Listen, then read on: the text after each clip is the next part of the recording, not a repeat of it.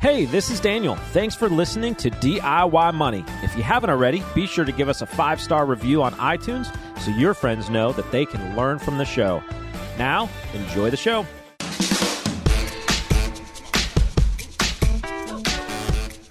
Welcome back, ladies and gentlemen. You're listening to another edition of DIY Money. DIY Money. Whoa. What was aggressive. That was aggressive. Little bass baritone action. Wow. That was good. Got to mix it up every once in a while. That was really good. How are you today, Logan? I am doing fantastic. Doing all kinds of financial plans today. Okay. Very productive day. Mm-hmm. As you're just getting excited. What's going on with these laces here? They don't look like they match the shoes. They probably don't.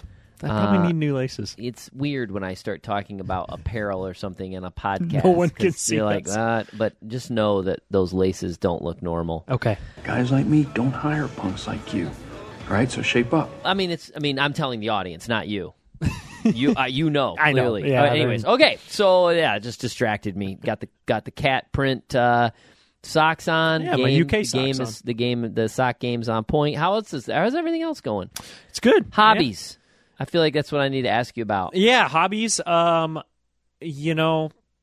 haven't done much. I haven't done what I need to. Now, I have been reading more, which has been great. I have been working out more, which has been good. I've been in a nice routine the last week or so, and really getting into it. So well, there you go. Good. So you have. How about you? Are you feeling better? Running much good? better. Holy cow! Went through injury. Now I'm back at it. Got a race coming up. It won't be great, but it'll be what it needs to be. Prepping for the full in April, and good stuff. But aches and pains and along the way, and it's just getting older. Do you think that the half is no longer going to be kind of your run? You think you're going to run fulls for the most part? I don't know the answer to that. I think that we will run a lot of the target for this year is knock this half out. We're going to Las Vegas in a couple weeks. I don't know when this airs, but we may already be done. The Las Vegas half, so knock Nevada off the list. Then a full in St. Louis, so we'll knock Missouri off the list. And then this summer, I think we're going to do an ultra again, ultra trail run, which I know sounds ridiculous. People are like, "What are you doing?" But it's really not. It's if you're in half marathon shape, you could actually go run an ultra. It's not as bad as just because the pace is less. Pace is super slow. All it is to finish it, right? Unless you're a ridiculous, trying to do something ridiculous. But pace is slow. The hardest part is getting your legs conditioned for the up and down hill. That's the hardest part. Is when we did Bryce Canyon. I've done 250Ks, and the first was at Bryce Canyon. And I'll never forget because there was, you can pretty much block it into thirds, a third uphill, a third downhill, and a third flat. Not in that order, but somewhere along the way. And I can remember praying for an uphill because my quads were so burned from going downhill. And I thought they were going to explode out of my legs. It was awful. I'd never felt anything like that. So when an uphill came, it was like, thank goodness. Because you don't train much running downhill. No, and that was something I did for the second 50K. Is I said, okay, I gotta do quad exercises. So I was in the gym, getting the quads all beefed up. I'm gonna walk out of here a lean, mean fighting machine. Anyway, so whatever.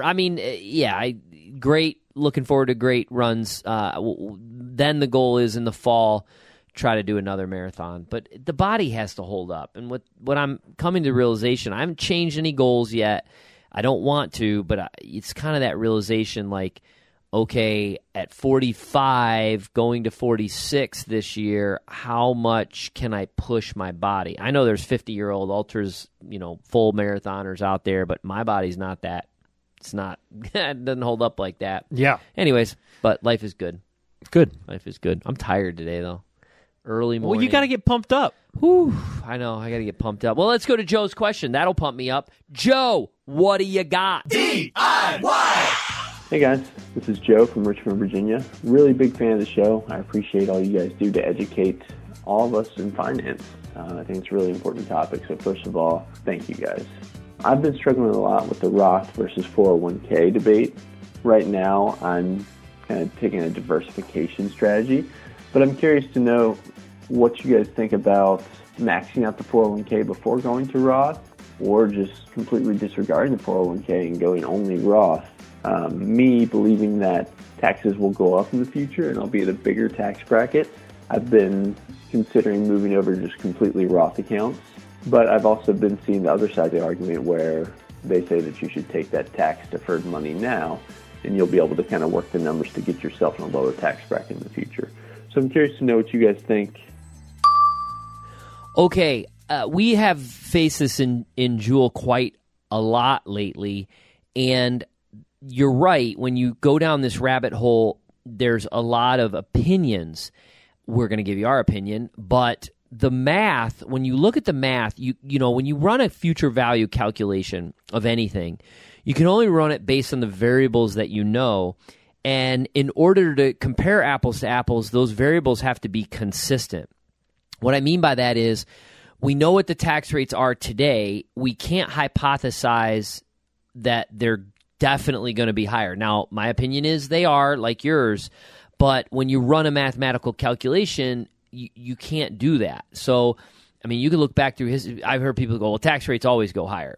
Do they? I mean, income tax rates went as high as the 80s and 90% back in like the whatever, 60s, 70s. I mean, it's crazy. I just made that date up, but it was high and it was a while ago. Yeah. So, okay. No, it's just, I remember meeting a guy one time. He was in his 60s. And I was lamenting about taxes, and he goes, "That when I was working my butt off," he was, you know, some big time baller, but he's like, I paid 90% of the income tax. Don't give me that. You're fine. Blah blah blah. And I was like, okay. So, anyways, and he was right, but you have to use a static variable that you have today, which is obviously today's tax rates.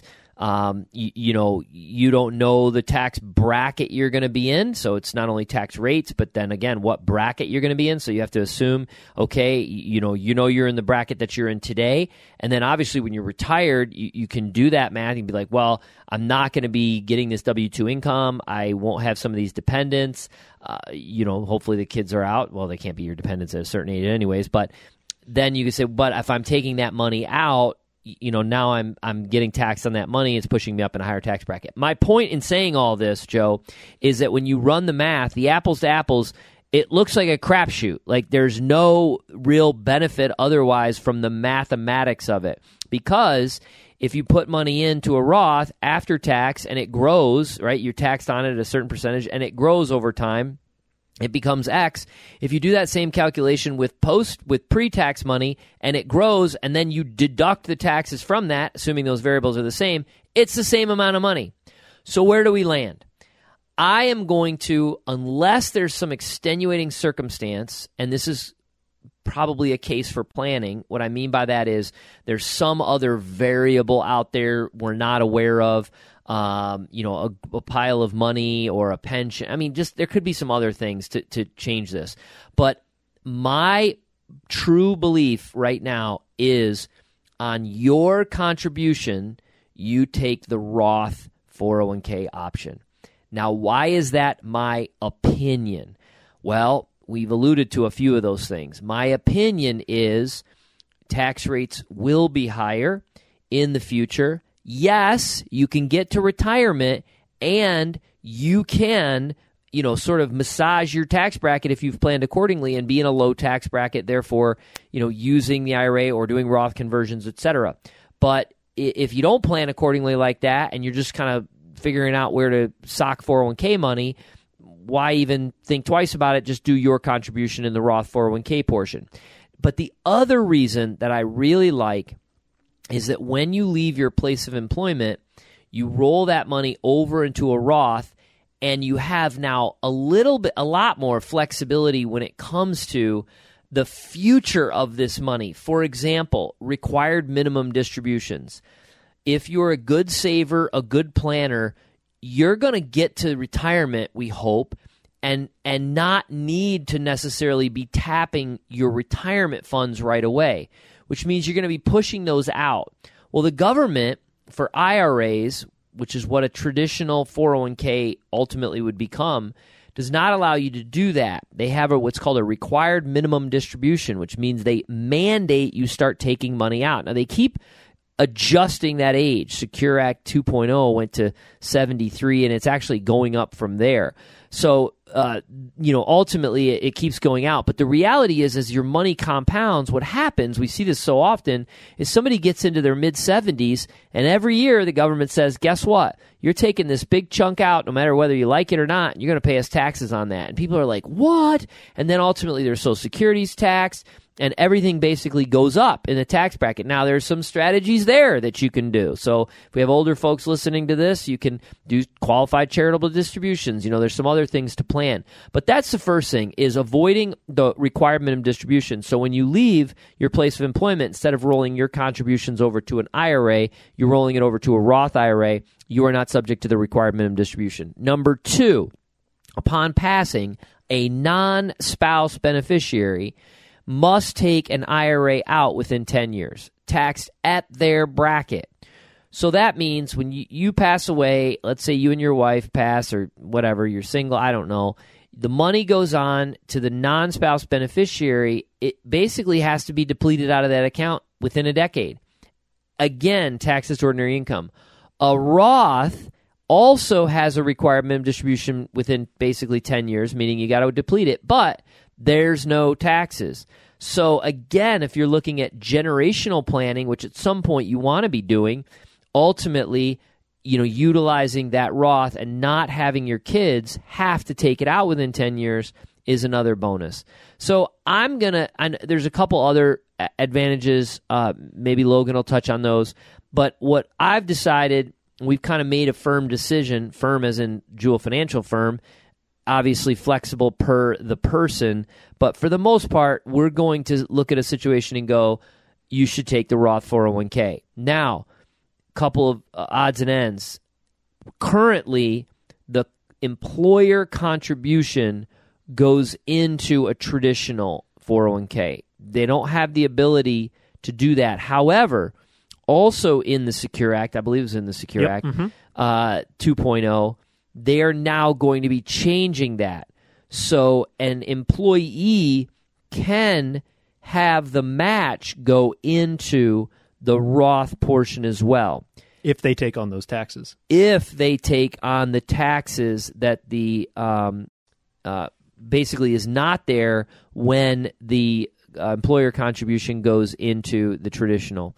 Now, I know, having experience in the 401k industry, even though it went into law, it's going to take some time for that to become a feature within 401ks. I mean, we see 401ks still to this day that don't have Roth 401k portions, which you're like, wait, what? So there's it's going to take some time for that, and that's another bridge we'll cross entirely. What say you, Logan? All right, kid. Give him the old 1-2. Yeah, I mean, I think you covered well kind of our thoughts between traditional 401k, Roth 401k, and it does depend on the person. It does depend on the plan, because there's strategies. If you're planning on retiring in your 50s, then there might be some different strategies there or something along those lines. But Joe mentioned, and this is kind of a different approach to this question, but he mentioned that he is maxing out his traditional 401k and then putting into Roth IRAs afterwards. I think, and we mentioned this on a previous podcast recently with Daniel, I think people undervalue the benefits of a regular brokerage or taxable account.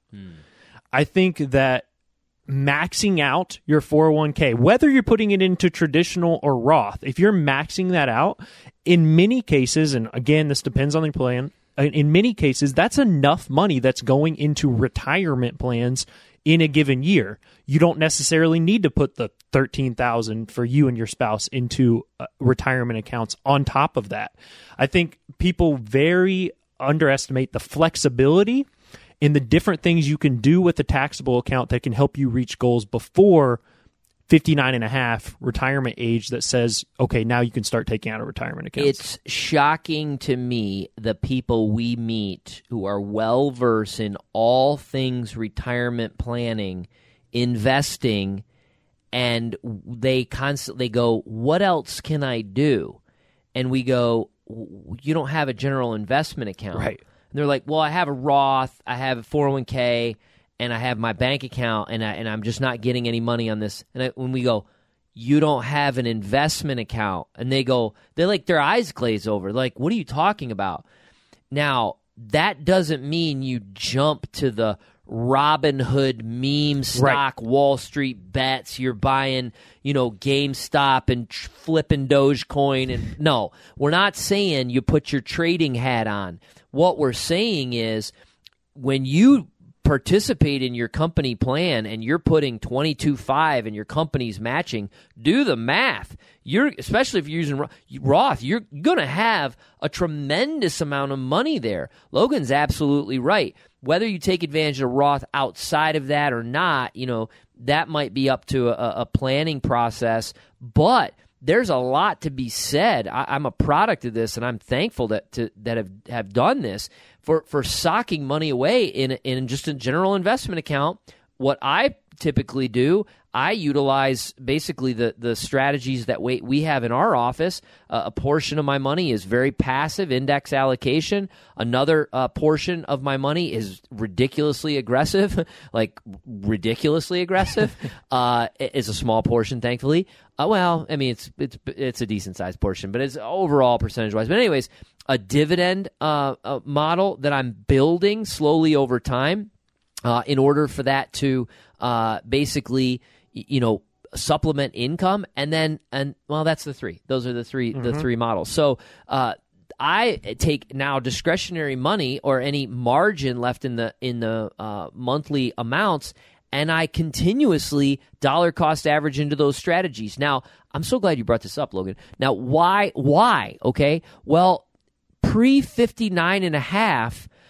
I might not be working as much as I am right now. I'm 45. My long-term retirement, I'll never retire, but you know what I mean. Like to pull back from 100-hour weeks has always been 50. I've always been like, at 50, I'm not doing this. I'm not doing the time period. That's why we have a Logan in Jewel, right? Logan can pull the 100-hour week. So ultimately, then I back away. Well, how am I going to use money? Where am I going to get to replace the income? I can't touch retirement accounts yet. I'm not going to touch my Roth yet. So where can I do that? Well, that's money that's built up outside of retirement accounts. I'm glad you brought that up because it is an underutilized tool, and It's probably the most obvious. Yeah, and I think that we, as a young person, it's harped on you so much to use retirement accounts, use your 401k, use your IRA. And having a brokerage account on the side that you can start building up is huge. And it doesn't have to just be for retirement savings. It doesn't have to be for when you're in your 50s or in your 60s and you're using it for retirement. You can use it to buy that dream house in 10 years or something like that. Or you can build that money up for outside things. We talk about a lot using treasury accounts. You can open up a brokerage account and buy treasuries in it. They're so useful to be able to put money and funds there to kind of reach near-term goals and long-off goals. All right. That was fantastic. I would be remiss if I didn't mention our phenomenal sponsor of our podcast.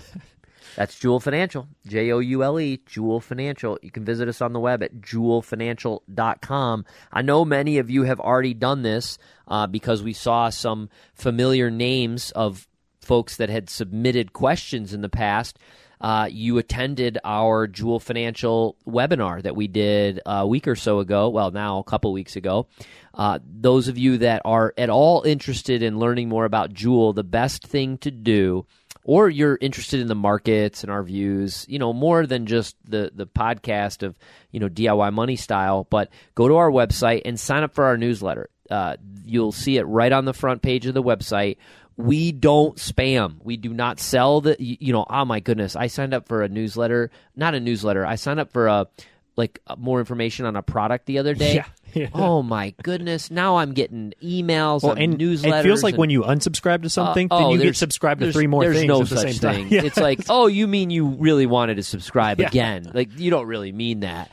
Oh, anyways, we don't do that. We have thousands of people on our email list. Never sell it. Never spam you with nonsense. What we do with that, we put out commentary on what we're doing in the markets, what we're seeing in the markets, strategies, updates on tax changes, yada, yada.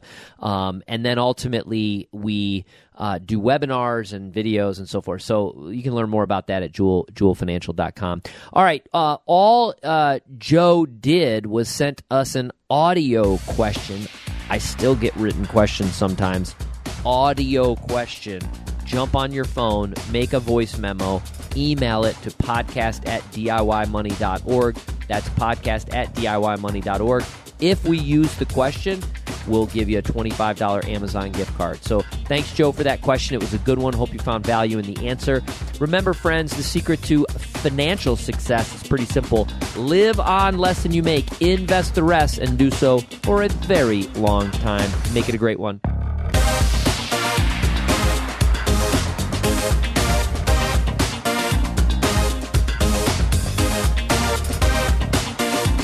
Thanks for listening to this episode of the show. If you want your questions aired on the show, be sure to send that to us, and you'll get a $25 Amazon gift card. This show is for entertainment and educational purposes only and is not intended as personal financial advice. Before making any financial decision, please do your homework and consult a financial advisor as needed.